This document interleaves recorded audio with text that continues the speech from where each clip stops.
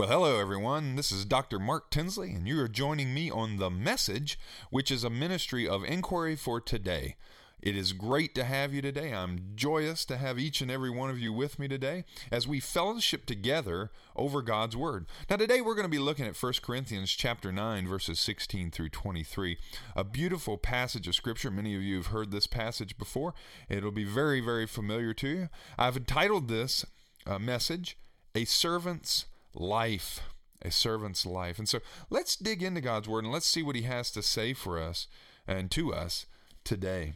So 1 Corinthians chapter 9, beginning in verse 16, Paul writes these words, "If I proclaim the gospel, this gives me no ground for boasting, for an obligation is laid on me, and woe to me if I do not proclaim the gospel.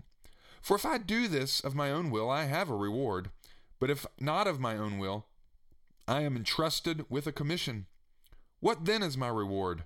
Just this, that in my proclamation I may make the gospel free of charge, so as not to make full use of my rights in the gospel. For though I am free with respect to all, I have made myself a slave to all, so that I might win more of them. To the Jews I became as a Jew in order to win Jews. To those under the law I became as one under the law, though I myself am not under the law, so that I might win those under the law. To those outside of the law, I became as one outside the law, though I am not free from God's law, but am under Christ's law, so that I might win those outside the law. To the weak I became weak, so that I might win the weak. I have become all things to all people, that I might by all means save some. I do it all for the sake of the gospel, so that I may share in its blessings." Again, Paul says he becomes all things to all people, which is a passage and a verse we've read many times in the past. You know, I love today's passage of Scripture. I really do. And I think the reason I like it so much is that I have a connection with it through detailed study of Mark chapter 10, verses 42 through 45. Because in this passage of Scripture, Paul's really talking about the matter of servanthood. And servanthood has always been something that God has had on my heart all these years. And again, I wrote a master's thesis on this matter of servanthood and how it applies to the military chaplaincy.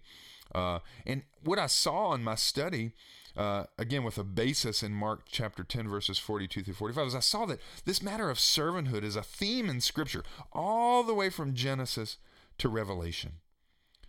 The New Testament calls believers to be servants in so many places, including the passage that we're looking at today in 1 Corinthians 9. The Old Testament talks about servanthood as well. Moses, Noah, Abraham, and many others are called servants of God. Remember Joshua chapter 1, verse 2. It says this, "Moses, my servant, is dead." Servanthood is a thread in Scripture, a suture, if you will, that holds and binds the Word of God together. The theme of service and servanthood is repeated in many different ways over and over again in the Bible. And as a seminary professor of mine once told me, if God says something more than once, then it must be important.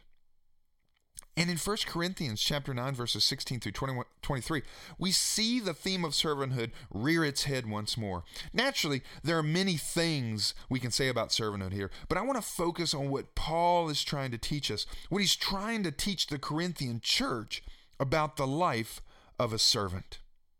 If we are indeed servants of God, if we are here to serve God and serve others, how must we be? And I use the word be here intentionally. What is the being or essence of a servant?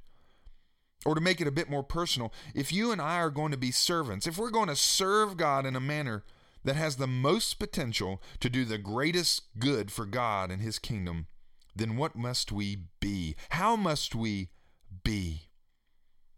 What must our character and our essence be?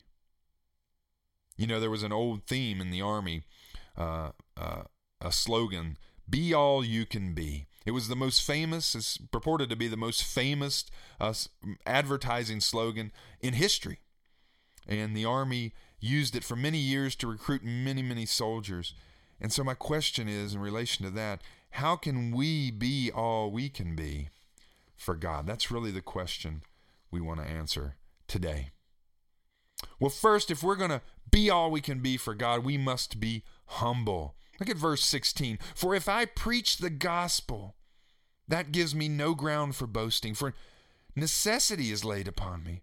Woe to me if I do not preach the gospel, the ESV version says. I like the NIV translation of this verse too. It says this, for when I preach the gospel, I cannot boast, since I am compelled to preach. Woe to me if I do not preach the gospel.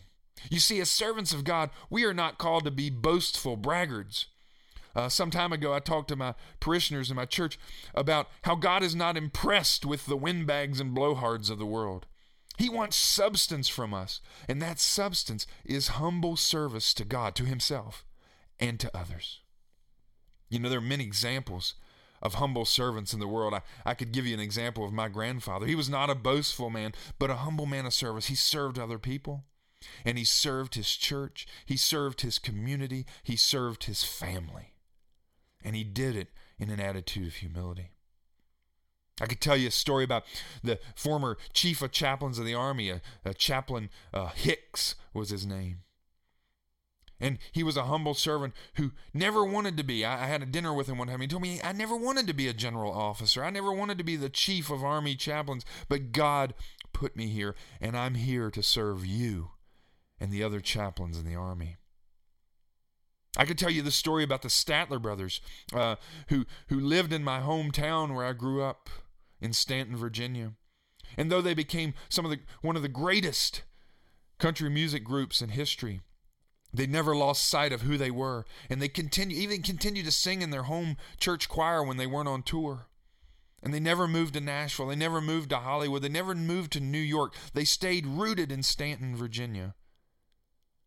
Stayed rooted in their friends. They stayed rooted in their community. They stayed rooted in their churches. They never abandoned who they were. They remained humble servants for God. And this was what God wants from all of us.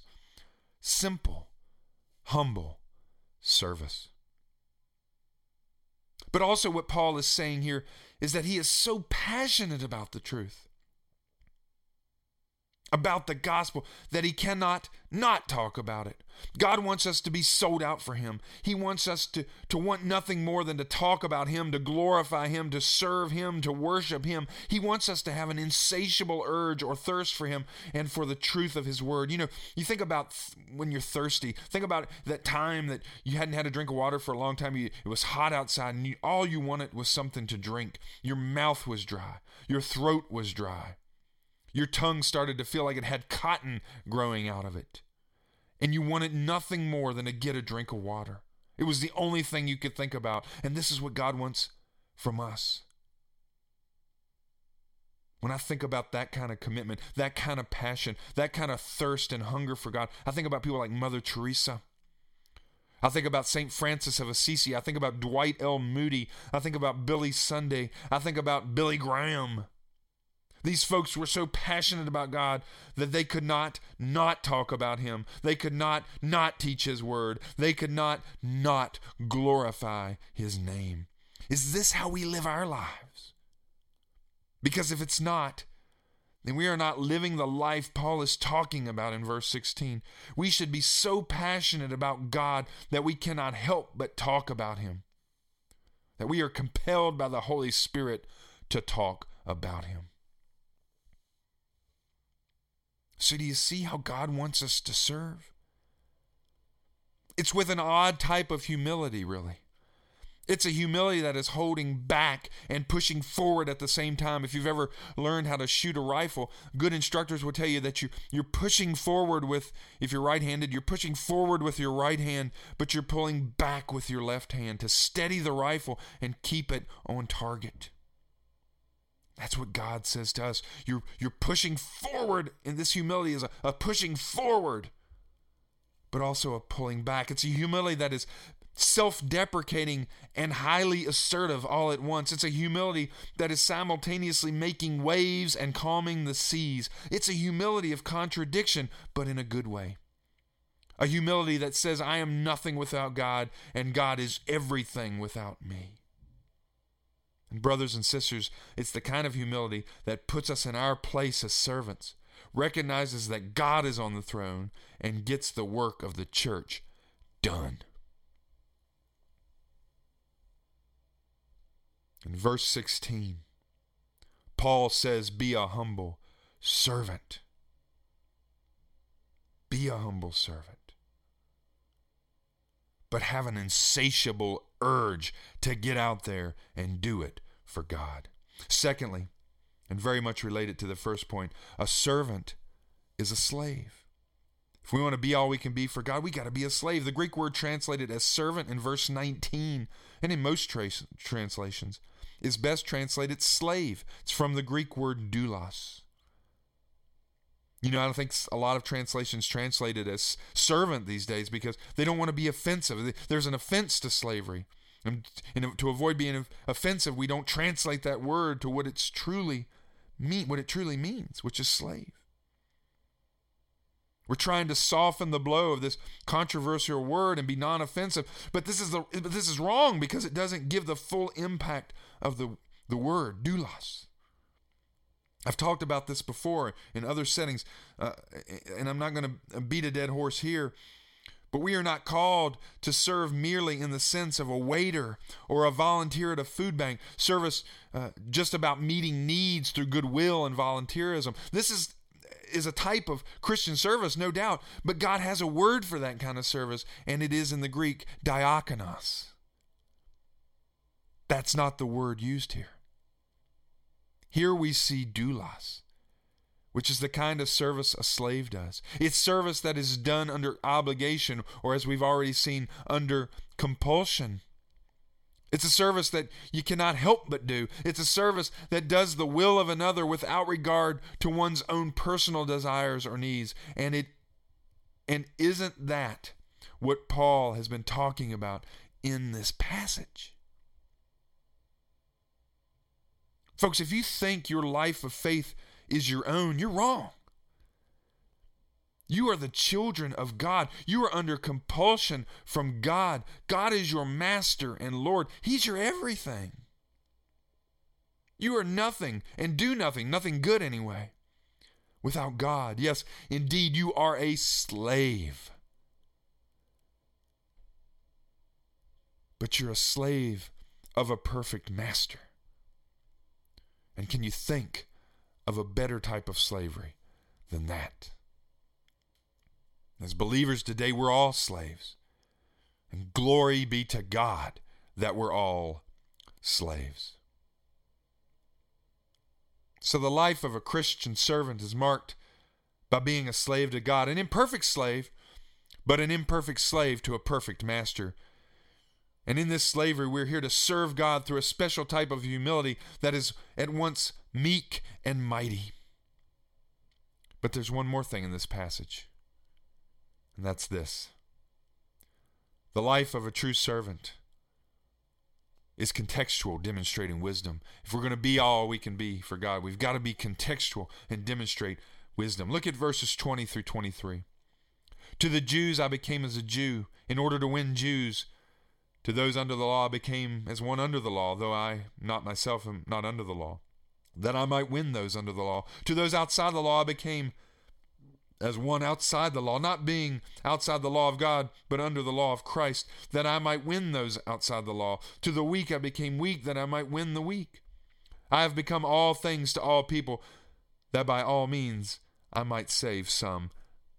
I do it all for the sake of the gospel, that I may share with them in its blessings. Of course, this is the famous I've become all things to all people statement by Paul.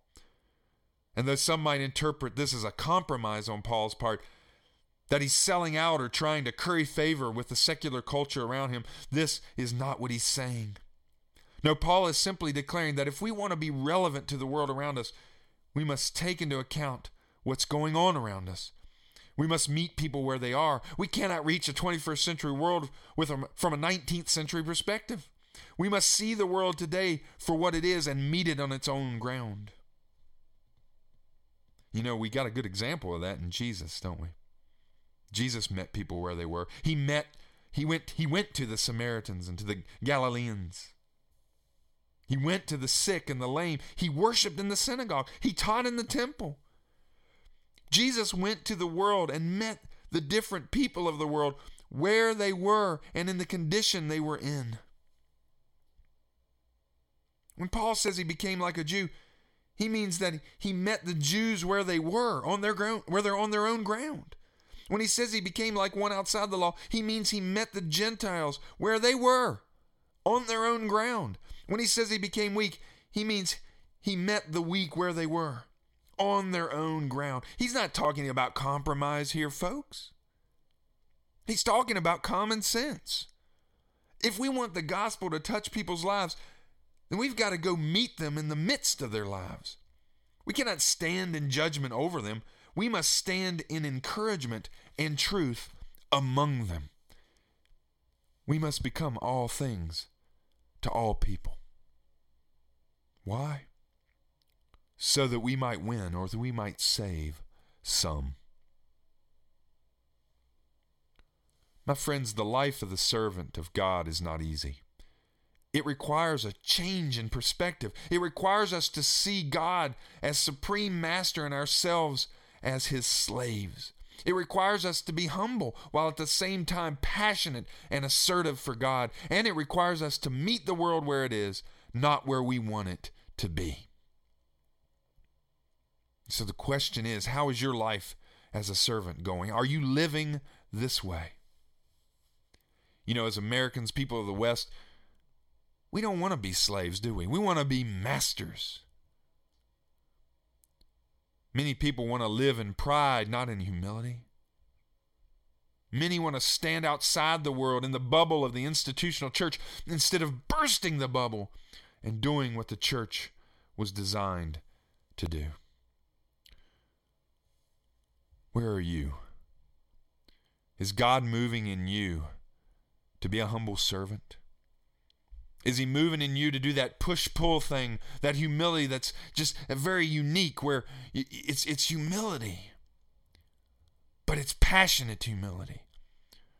Is God moving you in that way? Is he moving you to meet the world where it is, to be contextual, to be wise? I don't know where you are today, but I want to challenge you to join me in being the true church. Let's go. Let's get out there and be humble slaves to God in the world. Thank you very much, and have a great week.